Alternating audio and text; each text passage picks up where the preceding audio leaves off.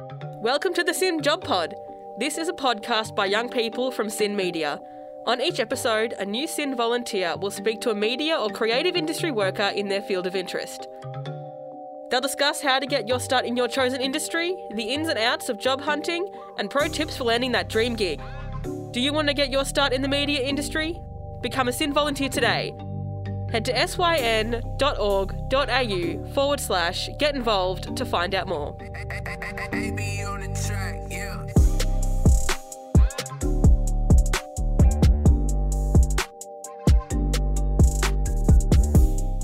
Welcome to the first episode of SYN's brand new Job Pod, a podcast for young media makers to pick the brains of people in their industry of interest.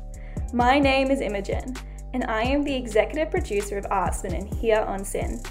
I'm here with journalist, podcaster, writer, producer, all-rounder, Rachel Fountain. Welcome to the show, Rachel. Hey, Imogen. Can you describe your journey to becoming an executive podcast producer at the ABC?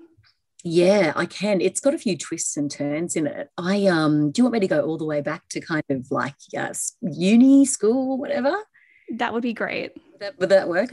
I'll try and keep it interesting. So basically, what did I do? I finished high school and I kind of got better marks than I thought I was going to get. So I enrolled in to study law and a dual degree in law and international relations. And I got to uni and I was like, oh, this is not working for me. I just wasn't into it.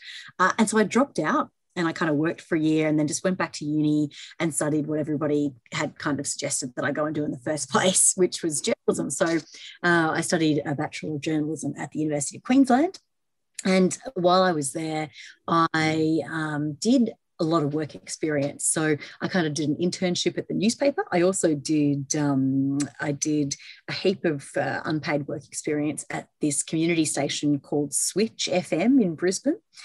And that's where I'd go in at what was ridiculous o'clock to me and read the news for free and, learn how to do all that kind of stuff. And that was my first taste of radio. And it was great. And I kind of learned a bit about radio. Our stories at uni at UQ would end up on 4RP8. I kind of got that taste of radio really early in audio. And then when I finished my degree, I just went overseas for a while, and I kind of just worked in London in a publishing company doing absolutely nothing journalism related. I think I was working in the advertising production part of it. And then I came back from London, totally broke, and moved back in with my mum up in central Queensland, got a job at the paper. And then I walked into that newsroom. I think I was getting paid like 30 grand a year for that first job, and I loved it. It just felt totally right. I was working with other journos, and from there, that led to my first job with ABC. So there was a job going at ABC in town, which is like a digital media job, and I worked, and I got that. So I got like a contract at ABC. And then a few months in, they were like, here are the keys. I still remember the boss was like, here are the keys for presenting Saturday Breakfast tomorrow. And I was like, what? I can just remember being so nervous. And before the show and during the show, and probably for the first couple of years, I would get so nervous that I would break out into a cold sweat every time I had to do anything live. And then, it just went from there. I kind of presented a few different shows at ABC, and I got really lucky. I moved around a bunch of different places with ABC. Just wherever a job came up, I would kind of go and do it. And I worked in a heap of different regional towns. And when you're in a regional spot, you just get to do everything. So you get to kind of read the news, present a show, produce a show, manage the station. And I did that. And I kind of fell into producing. And that's how I worked out. I was working over at ABC in Perth and producing Gillian O'Shaughnessy, who did the afternoon show there for a really long time.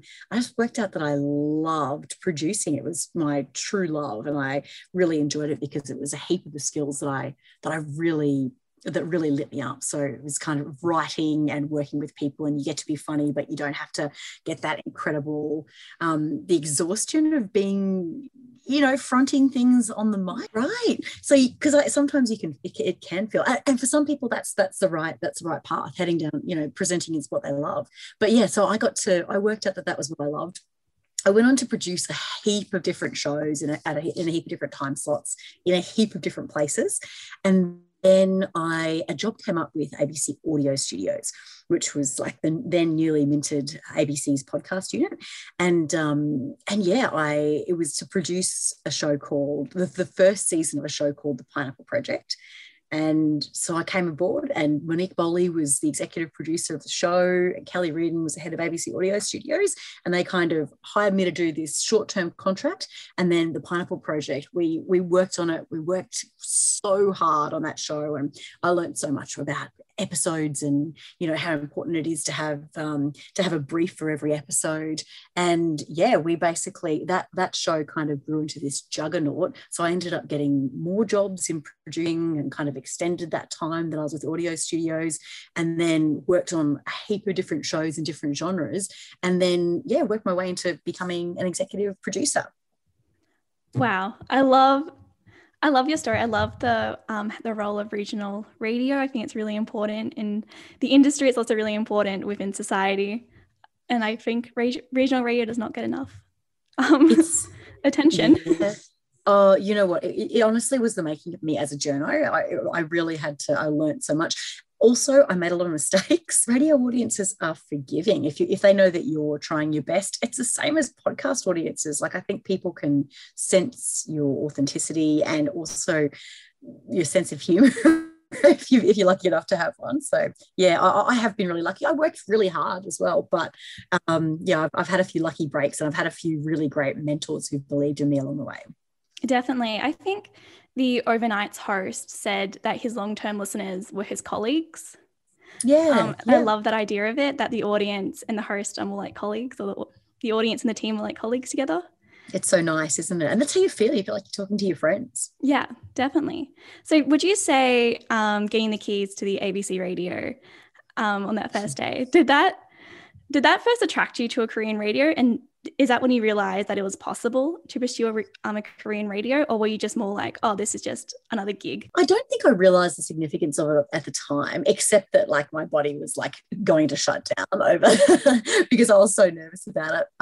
I think I'd really liked working in radio, but I think I always thought I'd be writing, and I didn't recognize that there's such a huge role for great writing in great radio. Like, you cannot separate the two. There's great stuff that happens off the cuff, but I think all the best stuff in all audio happens off the cuff after you've prepared, to be honest. So yeah, I think that was probably the first step, Imogen, and I don't reckon I realized at the time how lucky I was to kind of have that opportunity forced upon me. Yeah, I mean, it's an amazing opportunity to have forced upon you. And you said that you dabbled a little bit in community radio with Switch Radio. What were some of the most valuable lessons and experience you had during that time? Oh, the mic is always on. I can remember that was the first time that I'd been around, and I think somebody kind of left the mic on for a pretty personal conversation, not mine. But I think I learn that once every year or so. It's like there, but for the grace of whatever. Also, just the beauty of having an audience that is reactive and engaged. And it was the first experience that I'd had where I really felt like there were people there listening. And look, I mean, it was community radio at 4 a.m. or, 6 a.m. So were they listening? I don't know. But it was that first sense of going, oh, okay, I might actually be doing this for people and for a reason. That's fantastic. I love that too. I love when people reply back to you, or you say something on air and then like you get a message about it. You're like, oh, there are people out there. I love it's this. Wild. It's wild, right? It's so cool. Especially community radio audiences. They're so loving of the show and they're so supportive. Yeah, which is fantastic. They're so passionate. Like, you think about the SYN audience and Triple Z in Brisbane, like that. Those audiences are, that's why they support it, because they see a place for it and they see how important it is. I think people feel a real ownership of community radio. So does ABC. Exactly. The ABC has a very strong audience. What are some of the key challenges you have faced throughout your career, either broadly or specific to podcasting? I think if I look at podcasting really specifically, I think the challenge is always it's always, and I've gotten much better at it, but how to prioritize your time. But I think that's any industry. I think it's especially journalism and media. But yeah, just work coming in and going, okay, well, I know I've got all of this stuff that is the really important stuff, which is the podcast that we're making, it's content, it's writing, it's making sure that the facts are verified, and it's making sure that the people who are working on it are being taken care of, and also that they're being inspired to do a good job. And then there's all the stuff in the background, which is like admin and sounds really boring, but it's also super important because, you know, there's a pandemic. If you haven't done a risk assessment and somebody gives somebody COVID, or you're driving a long distance and, you know, you haven't factored that in. It's all the stuff that sounds like it's going to be mind-numbingly dull. So it's working out how to kind of do all of that stuff, and then also knowing how and when to let go of things that you love. So there might be jobs or shows that you just love working on, but you know that it's time for you to move on to something new. I find that's always been pretty tough, but it's always a bit of it's quite a relief when you finally work out, oh, okay, good. It was good for me to let that go. Other challenges, just the enthusiasm curve and when there's a big dip in it. So I am so lucky. I've been able to work on like dozens, I guess, of different podcasts. And in that time, you come in with a new idea for a season or for a show, and there's this incredible time where you're throwing ideas around. You're basically, you know, you're iterating, you're working out all the different ways that the show could go. And there have been lots of times where, so I've worked with Monique Bowley, who built a bunch of the shows at Mamamia and then is an executive producer at the ABC as well. And so she and I've been so lucky that we kind of have been able to iterate on a bunch of things, and we would write together, and you kind of get so excited about this new idea and you're sketching it out and you've got episodes, and, you know, you can basically taste this thing. And then you kind of get to a point where you've had it commissioned and you're a little way into it, and all of a sudden your energy for it, you just start thinking, this is the worst idea in the world. This is like, what have we done? We've thrown all this time after this idea. It's terrible. In this case, we're like, we try to make things that will have an audience, and we're like spending taxpayer money to make something for Australians, right? So we're like, oh my God, what have we done? We've gone up into this huge wormhole and it's nowhere. It's fighting through that moment of difficulty. That is always a huge challenge, and being able to go, okay, no, let's go back to the brief. What were we trying to do? Did we do it? Are we off track? Can we just mold this a bit and bring it back to the brief? Or do we need to spike this and kill this darling? It's always hard to know kind of which way to go when there are competing, when you're working on deadlines and to budget. I think it's always one of the toughest things is that idea where you go into a wormhole and you've done all this research and you just realize it's just not a good story. Yeah. And there's nothing you can do about it. So devastating. You're trying to make fetch happen. Exactly. You're trying to make fetch happen. Ira Glass has this comment, and it's every week he's walking through the rain and he's trying to look for a lightning strike. And I find that just so interesting because it's so true, because like you're trying to look for that lightning strike, but you're just like surrounded by your thoughts in the rain. Oh, that is so true. It's a very, very apt way to put it. As someone who's an executive producer who has two very successful shows, The Pineapple Project and Days Like These, what skills and experience are you looking for in young people who want to pursue a career in podcasting? And do they have to be journalism students? Great questions. No, they don't have to be journalism students, and it depends, unless it's for a show which requires that kind of journalistic bent, in which case, yes. So it depends on the show, but you have to have editorial integrity. But there are shows that wouldn't require necessarily a journalist to put them together. So I've worked in a bunch of different roles actually on a show called Mindfully. So I've EP'd that. I've worked as a producer on that, and that's a show where you would need to have a good sense of the audience and you'd need to have editorial nous, but that doesn't mean that you'd need to be a journalism student at all. I think that heaps of times you just have to have a really good understanding of truth and of story.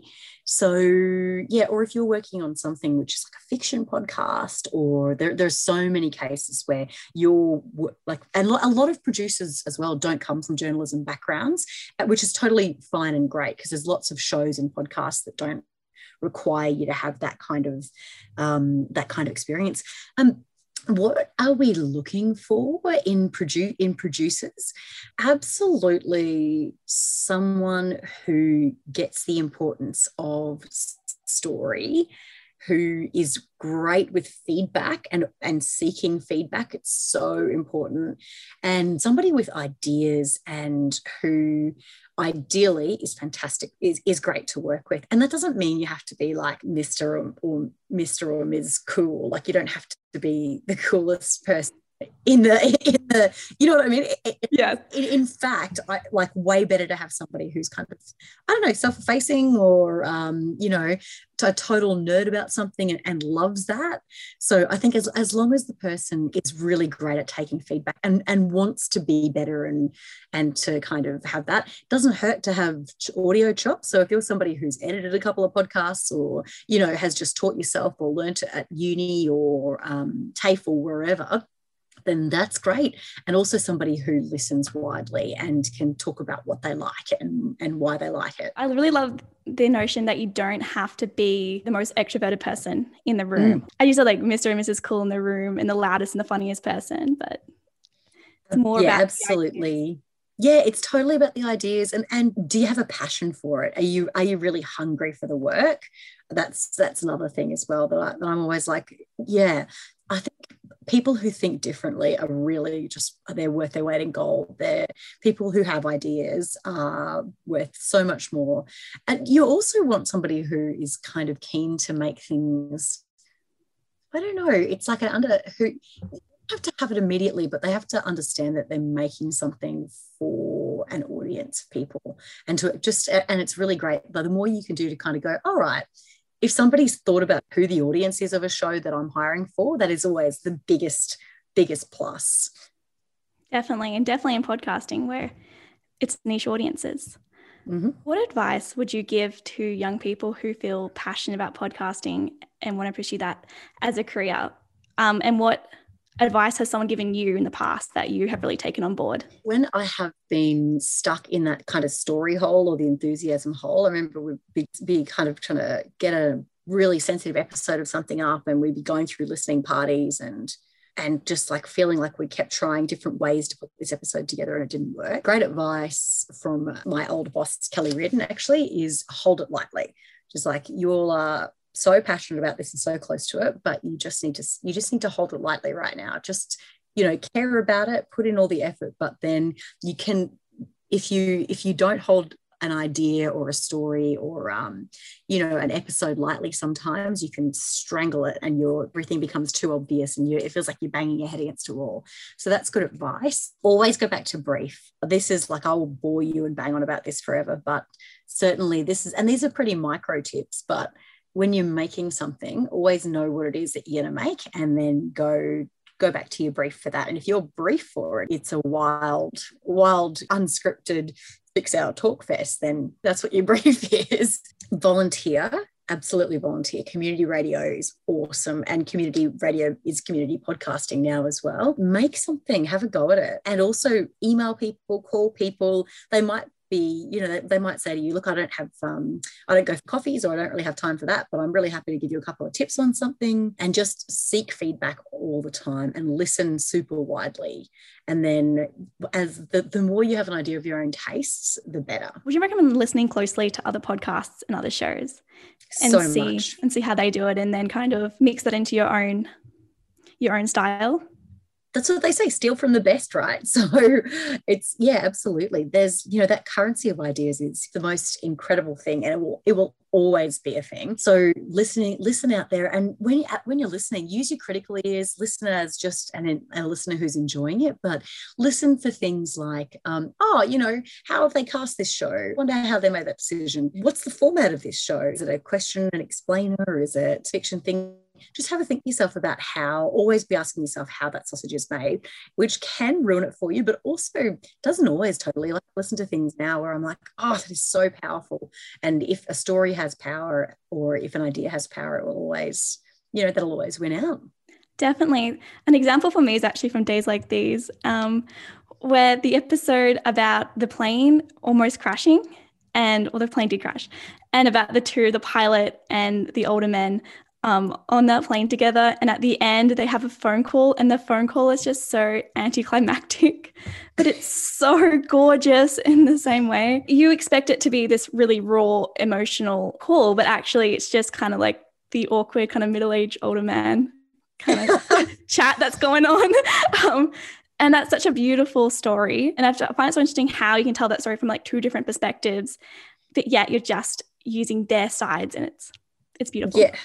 Well, thanks for saying that. That's one of Patrick Aboud's stories, and it is called Speedbird 9, that episode. So we always try and have a surprise for the listener in days like these because of its format and its length. And in that one, you already know that the plane doesn't crash because these two guys survive, right? But your heart's in your throat a bit. It's pretty, if you've ever been on a plane, it's kind of, it's relatable, and you're hearing their experiences, and then they get together at the end. And this is a spoiler alert for anyone who hasn't heard that story, but it is, so we had to work out, and Pat did an incredible job kind of bringing them together, and he did surprise them both with that phone call. And then you expect it to be this super moving moment, but actually it's just two old dudes, and the captain's like ready to go out for dinner, and he's in England somewhere. It's so like I'm cringing thinking about it, but yeah. But it's so sweet. And I think that's down to like production values and also the surprise element of it. It's so cute how he's like, I was just doing my job. Yeah, that's just like, he didn't accept the praise. It comes from, iterating and kind of working out different stories. And Pat Aboud is a master at that. Like I think is so, those good reporters and producers are so empathetic, and they're just always thinking about what this is like for the listener, what this is like for the people involved in the story. And he's really, really amazing at that. He just comes across the most incredible stories, and people want to tell them to him. Where would you say podcasting fits inside the ABC, and where do you see the future of podcasting within the ABC and going forth in the future? Oh, that's a big question. Like, is it its own entity, or is it still kind of like under radio, would you say? Okay.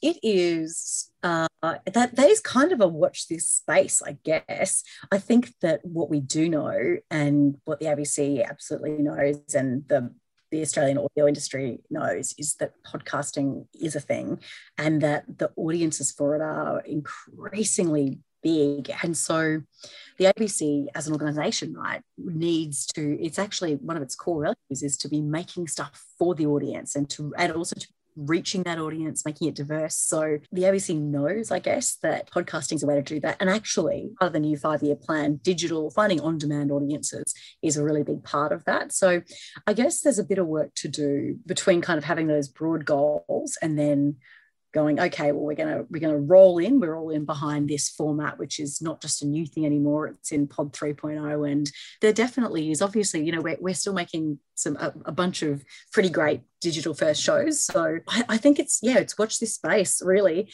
and I think you'll keep seeing great podcasts from the ABC. Thank you so much for being on our podcast today. It was fantastic talking to you. Forward to seeing what future work you do. I look forward to the next season of Days Like These. But thank you so much, and I'm sure everyone has got really valuable insight from you. So thank you. My pleasure. Thank you.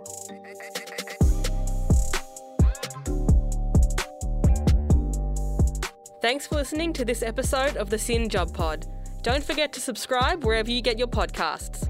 To hear and see more great content by young people, follow @SYN Media on social media, or head to syn.org.au. Do you want to volunteer at SYN? Head to syn.org.au/get involved to find out more.